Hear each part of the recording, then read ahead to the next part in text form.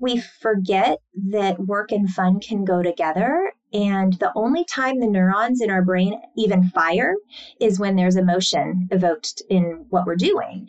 Well, if at work there's no emotion involved, then you're not serving your best self. So for me, the fun is my authentic self, right? You have to be your authentic self. If it's too much for you, I totally get it.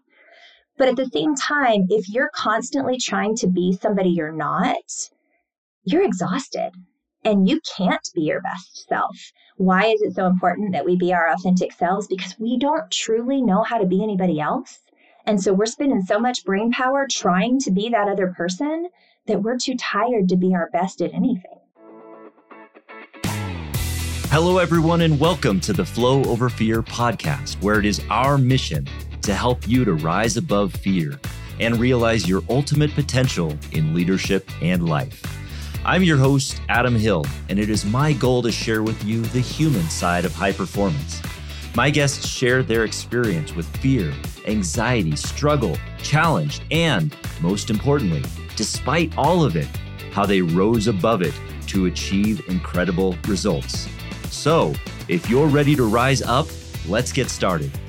Well, hello, everyone, and welcome to Flow Over Fear. I'm very, very grateful that you're joining us today because we're going to have a great conversation on learning. And my guest today, Dr. Christie McMullen, is an expert, and she's a best-selling author of Learning Can Stick, a guide to make every interaction safe, logical, fun, and memorable. She's a 24-year educator turned entrepreneur who can help you make work fun. And who doesn't want that, right? She has worked with thousands of adults in multiple industries at organizations like Remax, Solaris, and Rise to improve human interactions. With a master's and doctorate in educational leadership and 2.5 decades of practical experience, she is able to connect with CEOs, directors, educators, salespeople, anyone in between. And as a coach, networking specialist, and keynote speaker, she can help any human overcome mediocrity to experience extraordinary interactions with others. She can help you aim, analyze your current interactions, improve on those interactions, and move toward extraordinary relationships. Thank you so much for joining me here, Christie. I'm so glad you're here. Adam, I'm honored. This is going to be a lot of fun. Definitely. Yes. And you know, one thing that I just kind of want to start. I love getting into origin stories and finding out like why you got into what you got into and how you got in there. But before you do, in your bio, you mentioned that nobody wakes up in the morning and says, "I want to be terrible at my job today." And I definitely think that's true.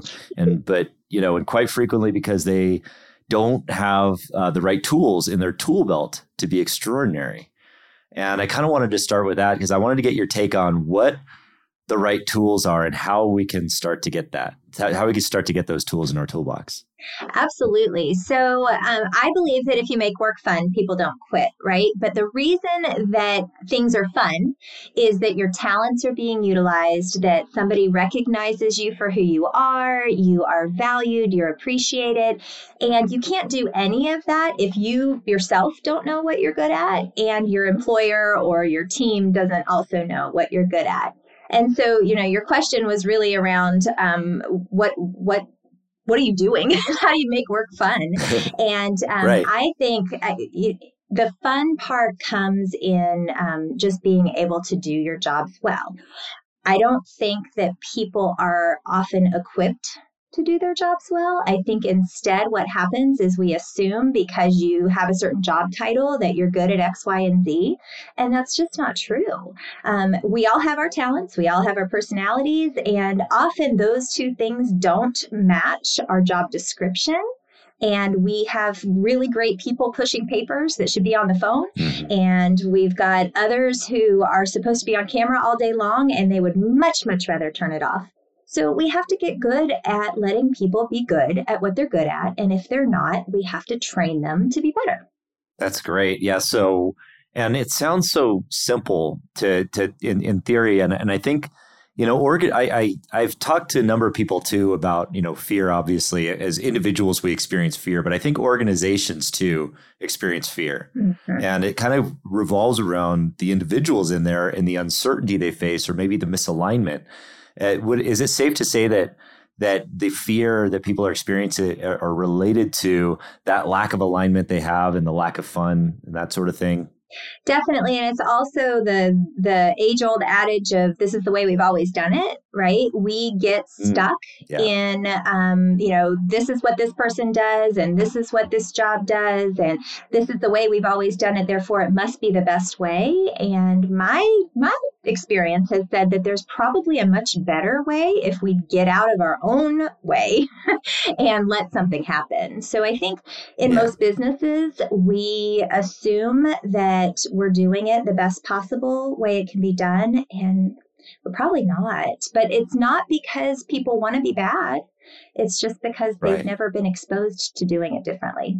That's interesting. Yeah. So we just have to kind of be open-minded to change, and ultimately how our team members are fitting in the right seats, the right roles, and doing what they love and doing what they're good at.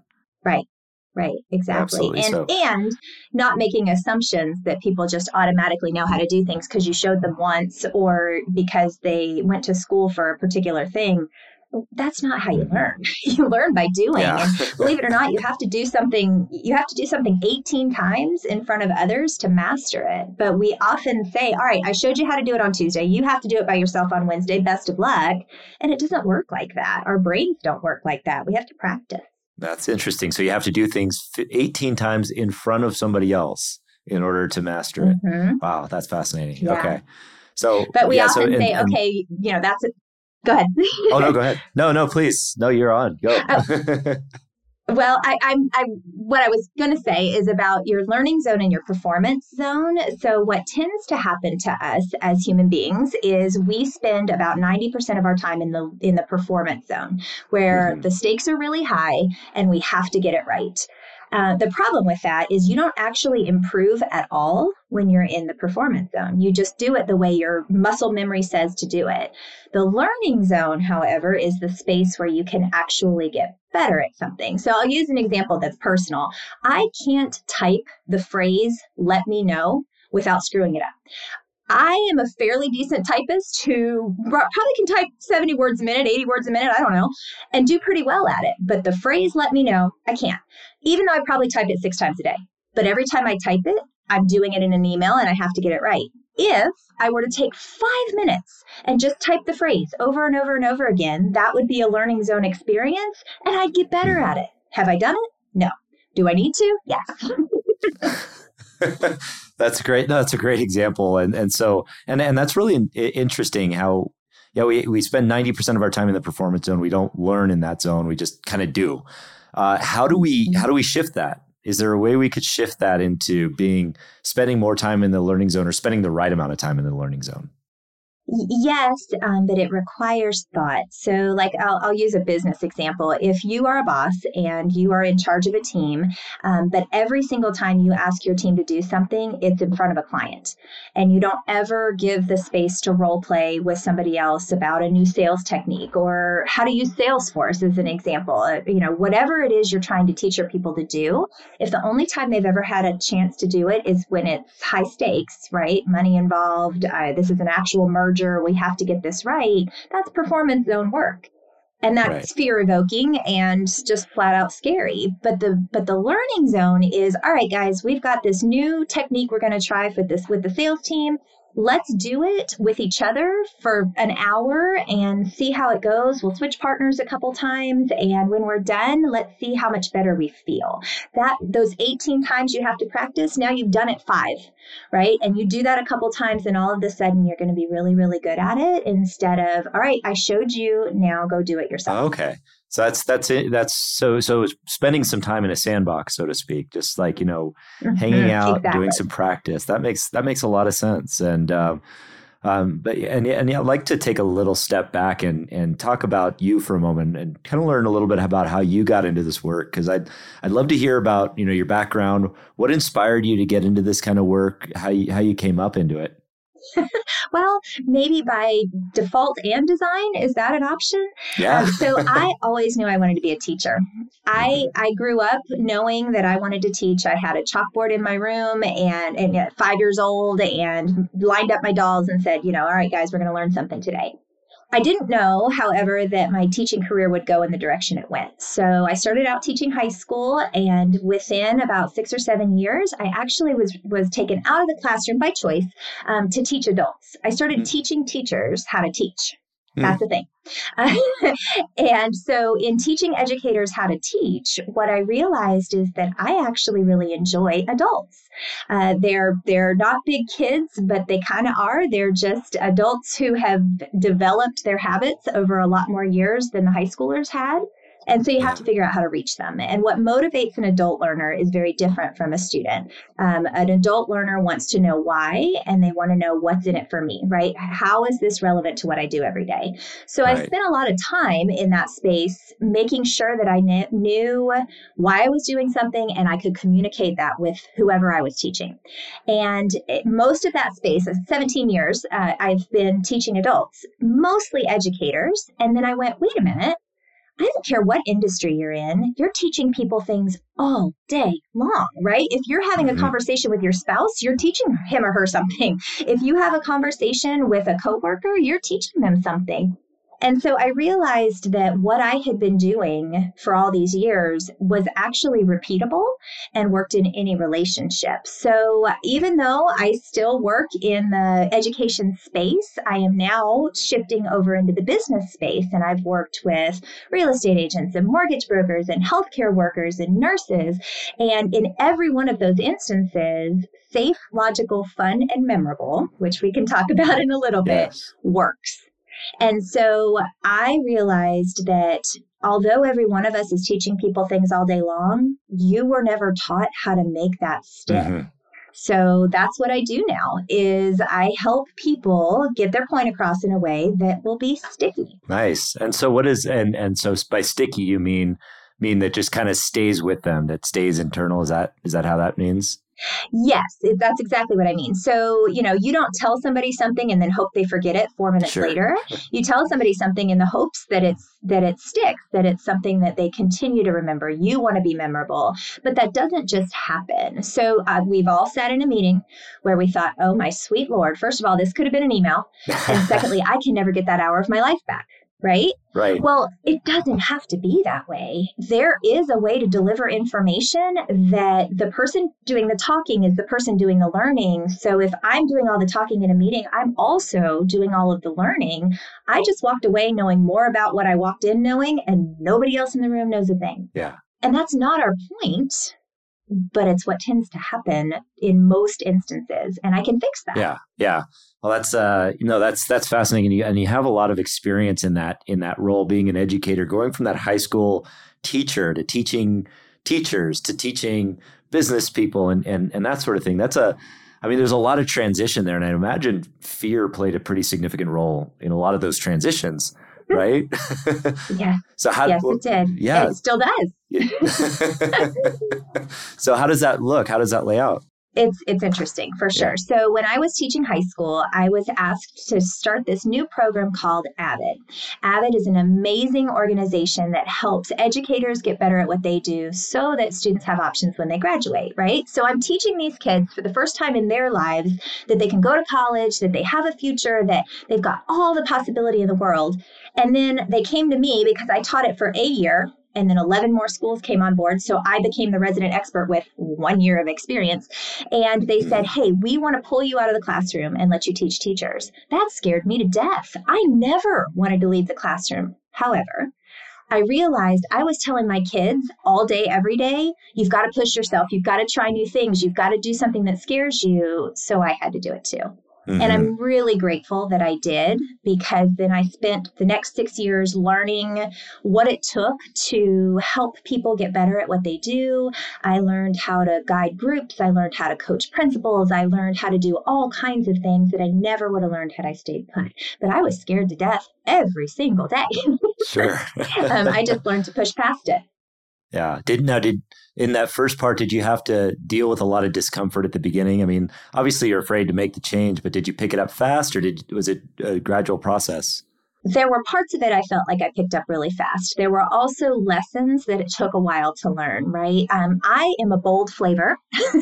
That's a phrase my husband and I have used. I'm a lot. I'm a little extra, right? It's part of my personality. I don't know if you're familiar with the Enneagram, but I am Oh, an yeah. Enneagram 7, which is the enthusiastic optimist, right? And I know I'm a lot. So I would come into these schools and I'm like, you need to fix it all. And you need to, and then these principals are like, get out. What are you doing? Like, we're fine.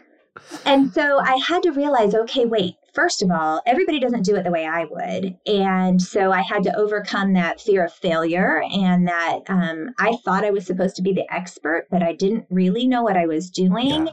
And I had to be okay with the idea that maybe they're not all going to like me. And maybe they're not all going to think that what I have has value. But what ended up happening over the years is I became the person they came to, even though I didn't hold the title that they should have come to, right? I was technically what they call a teacher on special assignment, which meant that I, was still at the teacher level, but here I was coaching administrators. And so I had to be confident enough in what I knew to overcome a title shift. And once I did that, then they respected me enough to say, okay, but I had to fail forward. I had to try it and try it again and tweak it a little bit. And so I think I would say something I've learned about myself is that I have a bias towards action. I'm willing to try. I'm probably going to fall on my face, but the fear of failure doesn't stop me from trying. It makes me nervous in the process, but I'll still try.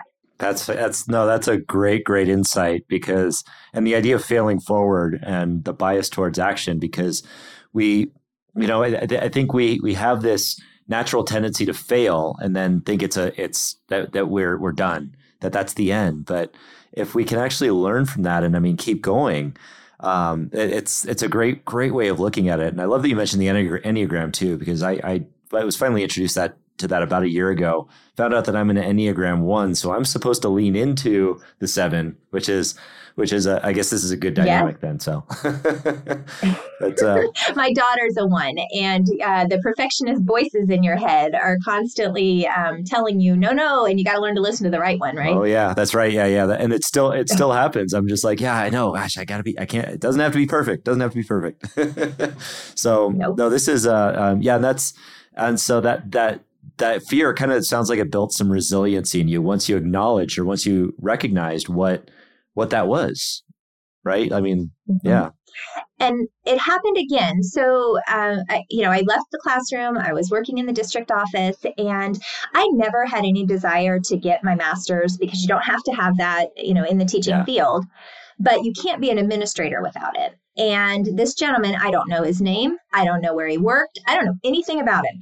But we were having a conversation at a training one day, and I had trained him and his entire staff. And we're having this conversation. He goes, well, where'd you get your master's? And I said, I don't have it. And he looked at me with this look, and he said, why not? And I was like, dang you don't know, why not?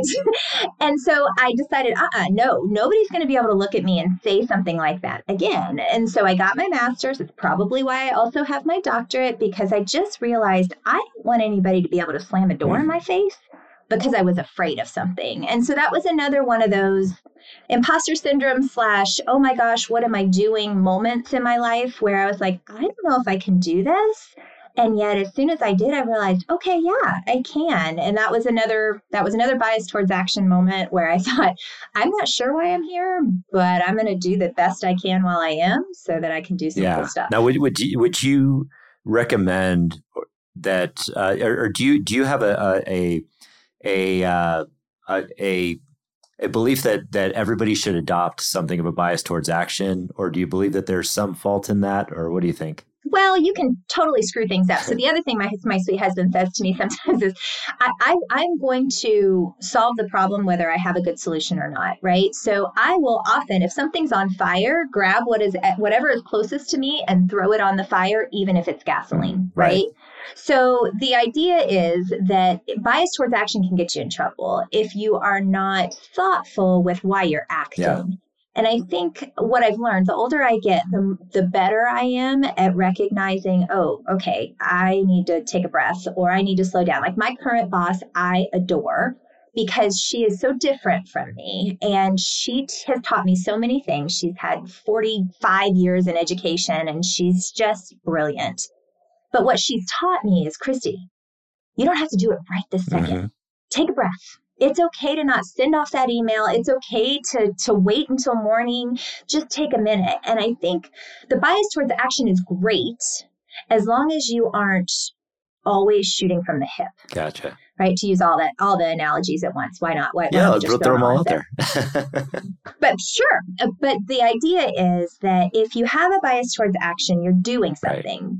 But that doesn't always mean it's the right thing. So seek counsel, take a minute. Just don't let fear stop you from doing something. Because I think that the flip side of it is, well, I'd better not do that because that might be bad. Well, great, but it might be really good. Yeah. So give it a shot. Yeah, I agree. I mean, I think, and yeah, part of the reason I wanted to dig in on that a little bit is because in this show, I think a lot of fear comes from inaction. I mean, we're inactive because of fear. And I, want to encourage people to take those actions. But the idea, I love how you were able to kind of articulate that it's really thoughtful action, thoughtful bias towards action that helps us to really discern what's right. And that's an important concept. So then you took the step from, teaching teachers to teaching, to getting into businesses and starting the teaching there and really helping businesses to thrive. How was that process? And did you learn a lot there? Scary. Sure. Scary as heck. Yeah. Okay, so I am definitely not your traditional trainer. So everybody's experienced a teacher or a trainer, right? I give scratch and sniff stickers to adults. I love it. Make them do ridiculous claps, right? Like we do a thing where you put your fingers up like this and you say, you are out of this world, right? Like who does that? It's ridiculous. And yet, I own it because it's who I am, right? It's my authentic self, and I know that. So when I first shifted and I did my first presentation, it was in front of a room full of mortgage brokers, and it just so happened to be a group of people that my husband worked with closely. They knew of me. They did not know me, but they took a chance on me, bought everybody one of my books, and I got my first opportunity to present to a non-educational group. And at first I thought, I better hold back. Right? Like I better not do the stickers and the name thing and the claps and I couldn't help myself. Yeah. And by the end, not only were these grown people fighting over the stickers and wanting to get as many as possible, but they were giving them to each other and they continued it throughout the rest of the conference. And they still 2 years later talk about that. And I went, oh, this does work. Right. So I was doing a conference in Las Vegas just a couple weeks ago, and it was all healthcare workers, and they're in Medicare, specifically sales and marketing for Medicare. And I probably gave out 600 stickers at this training. Right. And everybody had a scratch and sniff. I told them what flavor do you want, whatever. And this woman, towards the end, I asked in the keynote presentation, I was like, so what's something that you're walking away with? And she said, you handed me a sticker the other day, and I was so oddly excited by that sticker that I am literally going to give my team stickers from now on. I'm like, do what? Okay? It's owning who you are and making that your superpower that pushes you past fear and lets you say, all right, this can work. So your question was really, did that happen to you again when you shifted from educators to people that are not in education? And the answer is, heck yes. But I recognized when I was in front of them that it's okay to be me because that's the only person I know how to be. And once I embraced that, we were okay. I love that. So yeah, I want to kind of put a pin in that and talk on that a little bit. The owning who you are as a way to really push past fear. Hey everyone, if you're listening to this show and you want to rise above fear and achieve greater flow in your life, which of course translates into better results in business, better health, a more fulfilling lifestyle, and much, much more. And who doesn't, right? Well, then schedule your free strategy call with me today. Simply go to www.adamcliffordhill.com/coaching and click on the link to start your journey to your high flow life. Can we dig into that a little bit? Why that is? What is it about authenticity that helps us to push past fear? Well, I think we spend a lot of time in life wearing a mask and pretending that we're somebody we're not, right? I don't really belong in this meeting, so I better sound really serious, or I better dress a certain way, or I can't wear my loud tennis shoes. Like I need to be something. I need to fit in a box. And unfortunately, what that does is that keeps you from being comfortable at all. And so you can't communicate what you need to communicate. You can't give your best ideas because your whole energy is being spent trying to be something that you're not. Yeah. And I'm not saying that there shouldn't be personal and professional ways of work or spaces, but my whole thought behind Make Work Fun is that I think we forget that work and fun can go together. And the only time the neurons in our brain even fire is when there's emotion evoked in what we're doing. Well, if at work there's no emotion involved, then you're not serving your best self. So for me, the fun is my authentic self, right? Right. You have to be your authentic self. If it's too much for you, I totally get it. But at the same time, if you're constantly trying to be somebody you're not, you're exhausted and you can't be your best self. So we have to, one, in a workplace, allow people to be themselves, right? Like I have coworkers that I know I exhaust them and we talk about it. Like, I know I'm making you tired. I'll give you a minute. It's okay.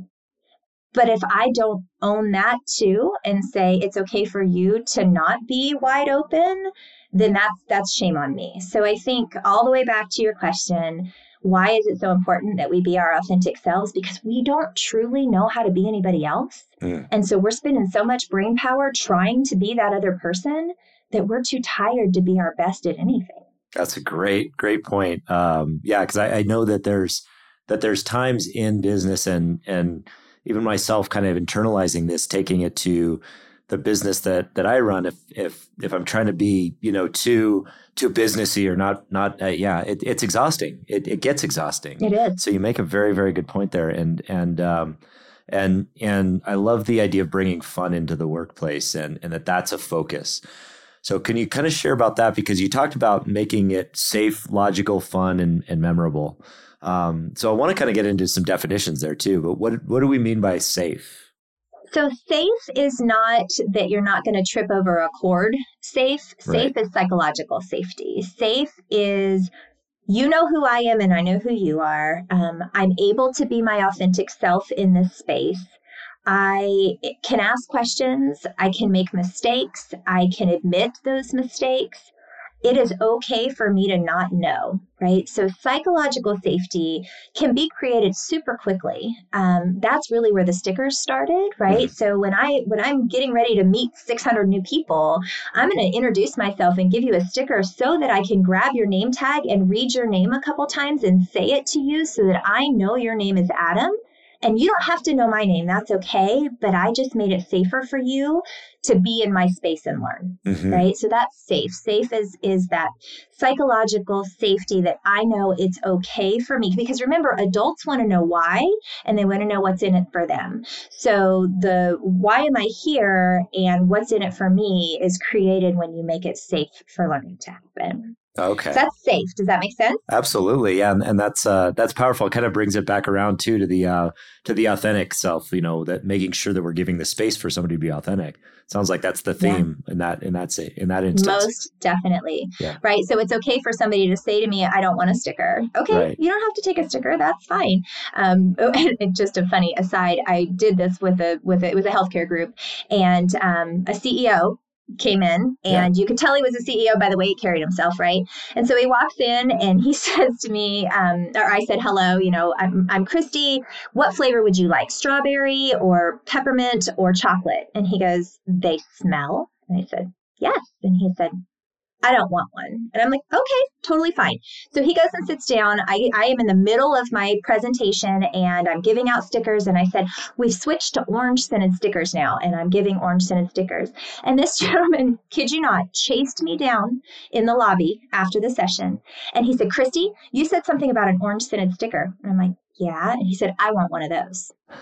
He didn't feel safe to take a sticker to begin with, but once he had spent some time with me and he knew I wasn't going to hurt him and nobody was going to be making fun of him for having a sticker on his name tag, he wanted one, right? Yeah. So safety can take a little time, but safety is the most important thing you can create with another human. That's important to know.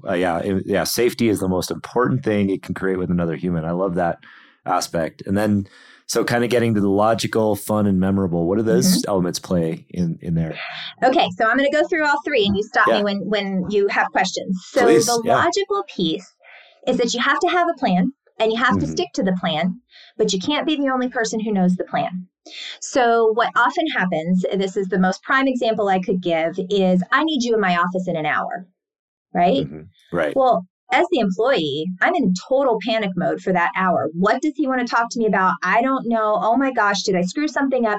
And I have spent all the anxiety and fear in that hour instead of, Christie, I need to see you in my office in an hour. We need to talk about that file that you've been working on because I'm meeting with that client this afternoon and I need to talk to them about it. I just need you to bring me up to speed.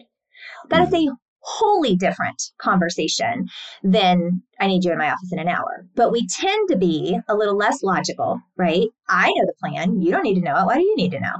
And then I feel left out. So the logical is about having a plan and sticking to the plan. And then it's also about making sure that people have a chance to process the information. Because if I am not processing as an adult learner, I'm not going to remember, I'm not going to be able to do anything with this information. And how often do we tell somebody something that we don't want them to do something with, right? We want people to do something with the information we're giving them, but we don't often give them a chance to process it. So that's logical. Is that logical? Absolutely. Yeah, definitely logical. Okay. Good. And then the fun, as I mentioned before, fun can be stickers. We live in the Zoom space now, right? So we're constantly on a virtual meeting with somebody. You can still have fun. You can kick off the meeting with a quick check-in of how are you doing? Show me your pet. Your kids are here. That's great. Fun is evoking emotion, and the stickers are the quintessential emotion evoker for me. But it's also laughter. It's an industry-specific joke. It's an opportunity for people to connect and talk to each other in a virtual or physical space. And we tend to blow right past that because we got a lot of work to do. Well, yes, and if you want people to be involved in the work, you've got to evoke some emotion. So fun is everything from using people's talents to making them laugh. Yeah, that's great. And then there's memorable. Okay, so memorable's fun, but let's talk about fun for just a second. Do you have questions on fun, Adam? No, fun. I think we've tackled it. I'll have some follow-ups on all of them, but I think that this is great info because I think leaders who might be listening really need to hear this stuff. So please keep going. Well, and they need to do it, right? So, so memorable to me is the one we forget to do. And memorable means that people walk away with something. And so I live in Florida, and here in the beautiful state of Florida, when it rains, it means it. So I live by the motto, sprinkle, splash, flood, drip, drip, drip. Okay, so sprinkle, splash, flood, drip, drip, drip is how we need to deliver information. So the sprinkle splash are the big fat drops that fall before the sky opens up. And you know that means you need to take cover. But the sprinkle splash is really like the preview to a movie or like it's the email before the meeting that says, here are the 3 things we're going to cover, right? It's the conversation that you have with somebody that says, I need you in my office in an hour to talk about this, this, and this. That's the sprinkle splash. The flood is the meeting, the training, the experience, hey, we're going to go buy a house and we're going to look at 14 of them today. The flood is all the information. But the problem with a flood, just like in Florida, is that most of that water is lost in runoff, right? Right. But the drip, drip, drip is where you absorb that water. So the drip, drip, drip is what happens after the flood. There's a reason why there are 3 drips and not 1. 1 isn't enough. So that's a follow-up email that says, hey, we talked about this in the meeting on Tuesday. I'm going to be in your office on Friday, and I would really like your take on what you learned. Or we met last week, and I want to know what help you need, what support you need in implementing the thing that we talked about. The drip, drip, drip is what we tend to forget to do. And the problem with that as leaders is, well, I said it once. Yeah. And I was doing 14 other things that day, and you said it in passing without writing anything down. How in the heck am I supposed to remember that? So the drip, drip, drip is really the part that if we're intentional about, it can change every dynamic in your office, because then you know that you're going to get it. That's a great communication tool. And expressed like that, it's really helpful because, I hear a lot of times that, oh, nobody's communicating with us, or nobody's communicating with our group, or nobody's, or even as managers talking to their employees, nobody's listening to me. But if there's a simple framework for this, where it's like, multiple communications with the information flooding, that's super helpful. So I think that's a really great framework as far as how we can make the alignment in our organizations better. Now, when things aren't going great within a company, like or an environment, or maybe we're in a recession, maybe there's difficult times. How is this approach the same? Is it different? How do we make that process fun, even when it's not a fun environment, maybe that's outside of our control? So although you need all four at all times, you don't need all four in a particular order. So in those situations where there's a recession, where something's going wrong, where you've made a major mistake, you need to have built the safe, logical, fun, and memorable previously, right? You can't wait until you're in a crisis and then be like, oh, well, now we're going to care about you as humans. That's probably not going to go as well as you might think. Sure. But it's never too late to start either. So your question is about, what do you do when things are going badly? You rely on the relationships that you've built when things were going well. If you don't have those, then you take the time to build the relationships first. I think the other thing in a situation like that is to set aside assumptions. So often in business, the leader assumes that he or she has all the answers and all of the information necessary to make the decision. The problem with that is that they're not typically the one executing the work. So if you don't ask the person that's actually doing the execution of work what they think should happen to solve it, you're not going to get the right answer. And those people are going to end up very frustrated, and the recession is going to get worse. So the other piece to that is for the leader to be okay setting aside assumptions and to just simply ask. That's fun for the employee. Mm-hmm. So it's not the kind of fun like we're going out to a party fun. It's my talents are being utilized. I'm being heard. I am contributing to the greater good. That's fun too. Fun isn't always strobe lights and party music. Fun is the idea that I'm bringing value. Yeah, I appreciate that point, because I know we're entering a time of, some kind of economic uncertainty. There's people losing their jobs, and I know that's creating a lot of fear in organizations. So they'll probably need to figure out how to maintain, the culture here and get and keep it as we want to. So, so that I appreciate your feedback on that. And how do we? So, kind of shifting gears a little bit into the AIM part of it. So, can you talk a little bit about that? Yeah, absolutely. So safe, logical, fun, and memorable was born out of how do you interact with people. But Right. The reality is that you have to look at your current systems to figure out where that fits, right? So this kind of goes back to your recession question a little bit. The first thing that AIM does with an organization is it analyzes the current system. How do you onboard your employees? Do they feel equipped? So your very first question to me that I feel like I could have answered a whole lot better had I given it a little more thought is that when you first look at a situation, you have to analyze what's going well, what's going not so well, and how can we get better.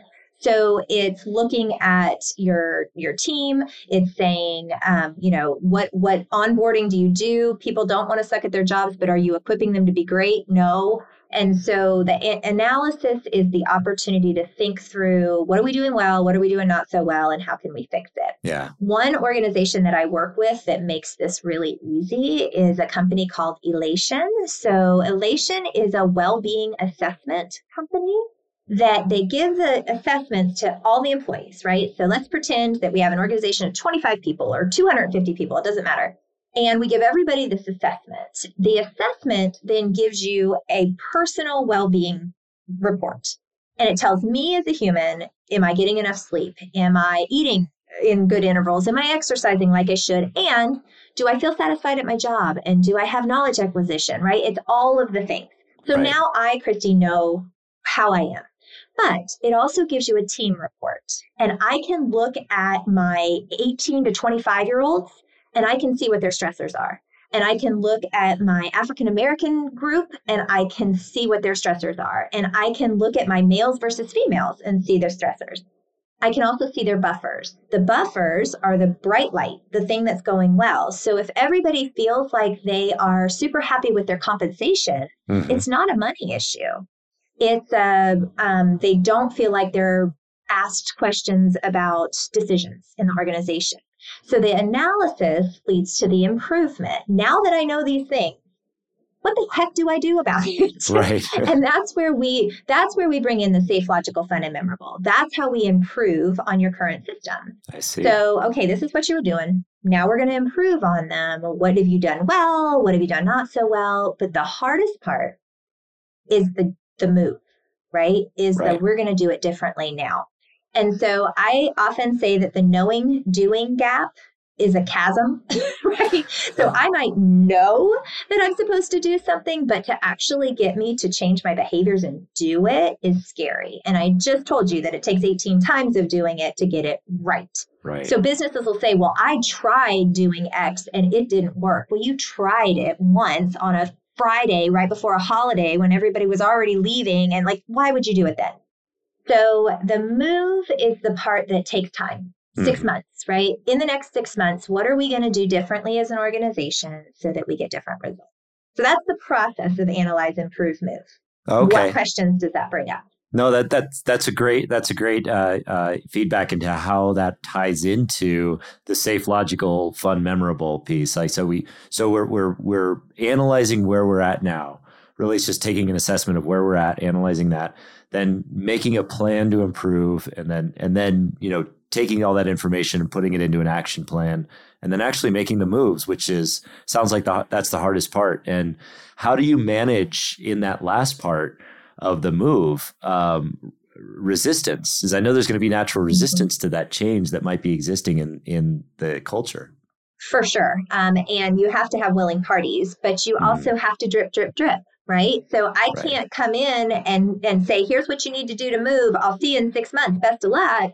It's got to be, okay, I'm going to check in 3 weeks and you're going to try this thing for those 3 weeks. And then we're going to see whether or not that thing is making a difference. And then we'll decide what new thing we need to do. We tend to try to eat an elephant ineffectively and all at once. And there's really only one way to eat an elephant, and that's one bite at a time. However, I will add a caveat to that because over the years, we have twins. They're 21. For all 21 of Jackson's years, we have said to him, son, how do you eat an elephant? And he says, one bite at a time. But I've discovered that it's actually a whole lot easier to eat an elephant with friends, right? Yeah. If you're trying to eat the elephant alone, you are not going to ever get to the whole thing before it rots. So what if you had others doing it with you? So if I'm working with leaders, it's the leadership team that we're talking to about what do we need to do to eat this elephant. And then we're involving all the rest of the crew and we're saying, all right, are we going to start at the front or the back? How's this going to go? We need to chew on this for a little while, digest, move on. I could get really gross. I was a science teacher. I won't. But the idea is that you cannot eat that entire elephant all. That's so good. I'm so glad you said that because I was waiting for that moment where the idea of community came into this conversation. Every interview I've had about fear, about anxiety, about rising above it involves bringing in a community, bringing in a team. And so that's the important part. I'm so glad we got there because it's keeping that trend going. So we're good. All right, look at that. But no, it's a great way of putting it. Like, eating an elephant with friends is one bite at a time. You're going to accomplish a lot more on that front.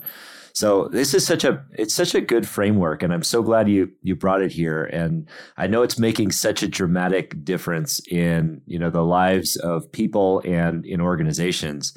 And so thank you for sharing that with us here. And I know you're involved in a lot of other just kind of other things as well. And I mean, it's just, I mean, you mentioned in your bio that you and your husband are marriage mentors. So you help people get married, or how does that work? Right. So our church built a chapel for the sole purpose of outreach. But if you get married in our chapel, you don't have to be affiliated with the church at all. However, you do have to go through 4 premarital mentoring sessions. And those mentoring sessions are not done by the pastor. They're done by different couples in the church who've been married somewhere between 3 and 53 years.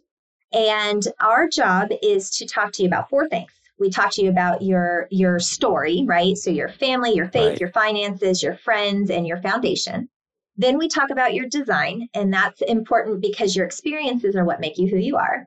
And your stressors and your nature. We do a personality test. Then we talk about communication and conflict resolution, right? It's not about not fighting. It's about taking that fight that right now is an 11 on a scale of 1 to 10 and bringing it down to a 3, and not 3 days, but 30 minutes. Yeah. And then the last one, we do talk about sex, but we also talk about intimacy and relationships and the difference between romance and affection, because there is not a guidebook to marriage, but there are tools that you can have in your tool belt to make it more successful. So we've done 66 couples in the last 5 years. We love it. We get better at our marriage every single time we meet with them, and they have totally changed our lives. So they've had babies, they've had, built houses and moved and done all kinds of things, and we get to kind of still be a part of it. That's so cool. And it must be so fulfilling to see that, happen with other couples too. Not to mention, as you said, the benefit to your own marriage. I mean, and I'm sure that, oh my gosh, that translates. Yeah, it's got to be incredible. Yeah. Well, we have to talk about relationships all the time. So we've got to get good at it.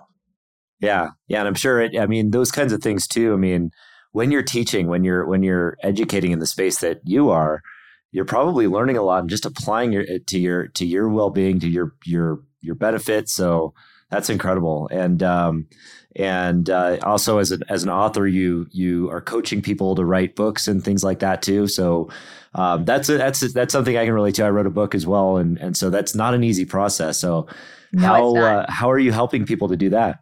So I work for a company called Two Penny Publishing. It's a partnership publishing company, and that's who published my book. So if you go through Two Penny, which I highly recommend, you are assigned an author coach, and that author coach meets with you throughout your book process and reads your first couple chapters and coaches you on how do you make it great. So my coach said to me as he read my book the first time, he said, "Christie, I need less Christie Kent and more Super McMullen." I'm like, I don't understand what that means. And he said, this reads like a textbook, which I had written a dissertation. So that makes sense, right? He said, but your personality is your superpower and you didn't use it. I was like, oh, I'm supposed to read something people want to read. Nobody wants to read a dissertation. So I had to learn how to channel who I was, right? That superpower of my personality. And that's what I do with my authors is I talk to them about who are you? It goes back to the authentic self. Who are you? And who are you trying to reach with this book?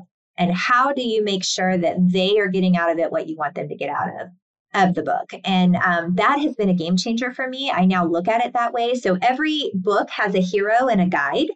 And if you make yourself the hero as the author, you've lost your audience. They're the hero. You're just the guide. And so you're trying to get the reader to gain all the information. It's just like the person doing the talking is the person doing the learning. Yeah, that's so good. And I love how you tied it back to being authentic, because that's it's so important that if your personality is your superpower, if you're being authentic, that's the way you're going to make your work fun. So absolutely. Very cool, because I know that there's a lot of need out there for helping authors get their message out there and get it out there in their own story. So awesome. Yeah. And so you are a keynote speaker, you're an author, you are a coach, you're doing a lot of great things in the world. Where can people find you, and what's next for Dr. Christie McMullen? Okay, so the best place to find me is my website, which is aimwithus.com. Because that will tie you to all my social media. You can look up Analyze, Improve, Move on Instagram, but the space that I'm spending the most time in right now is LinkedIn, because I'm really targeting leaders, and that should be the space that they're in. So if you just look up Dr. Christie McMullen, then you will find me and hopefully find some anecdotal evidence that I know what I'm talking about periodically. I do try to post every day a little something, some kind of nugget of wisdom, because so fun fact, this is random, but an aside, I have been doing a motivational email for the women at my job for the last 7 years. Every day they get some kind of little Christieism that is just trying to get them to be their best selves. And that is translating into LinkedIn now, because I'm like, well, I'm doing it. Why wouldn't I share it? Right? Like, this is something, because I don't want to leave anybody. I always want to leave people better than I found them, not because they were bad when I found them, but because that's the best I can do for them to make them better. So that's where you find me, is LinkedIn, Dr. Christie McMullen, and aimwithus.com. Those are the two best places to find all my stuff.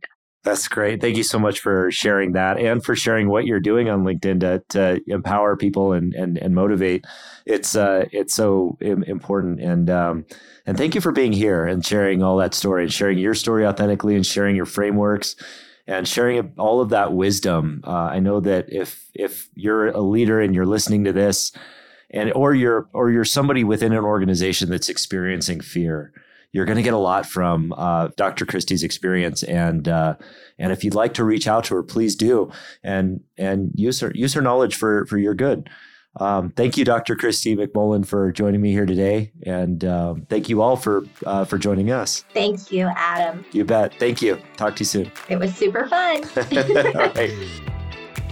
Thank you so much for listening to this episode of the Flow Over Fear podcast. If you're enjoying this show, please do me a favor and hit the subscribe button. I will be so grateful if you do, and I'll look forward to bringing you more value in our next episode. I'll see you then.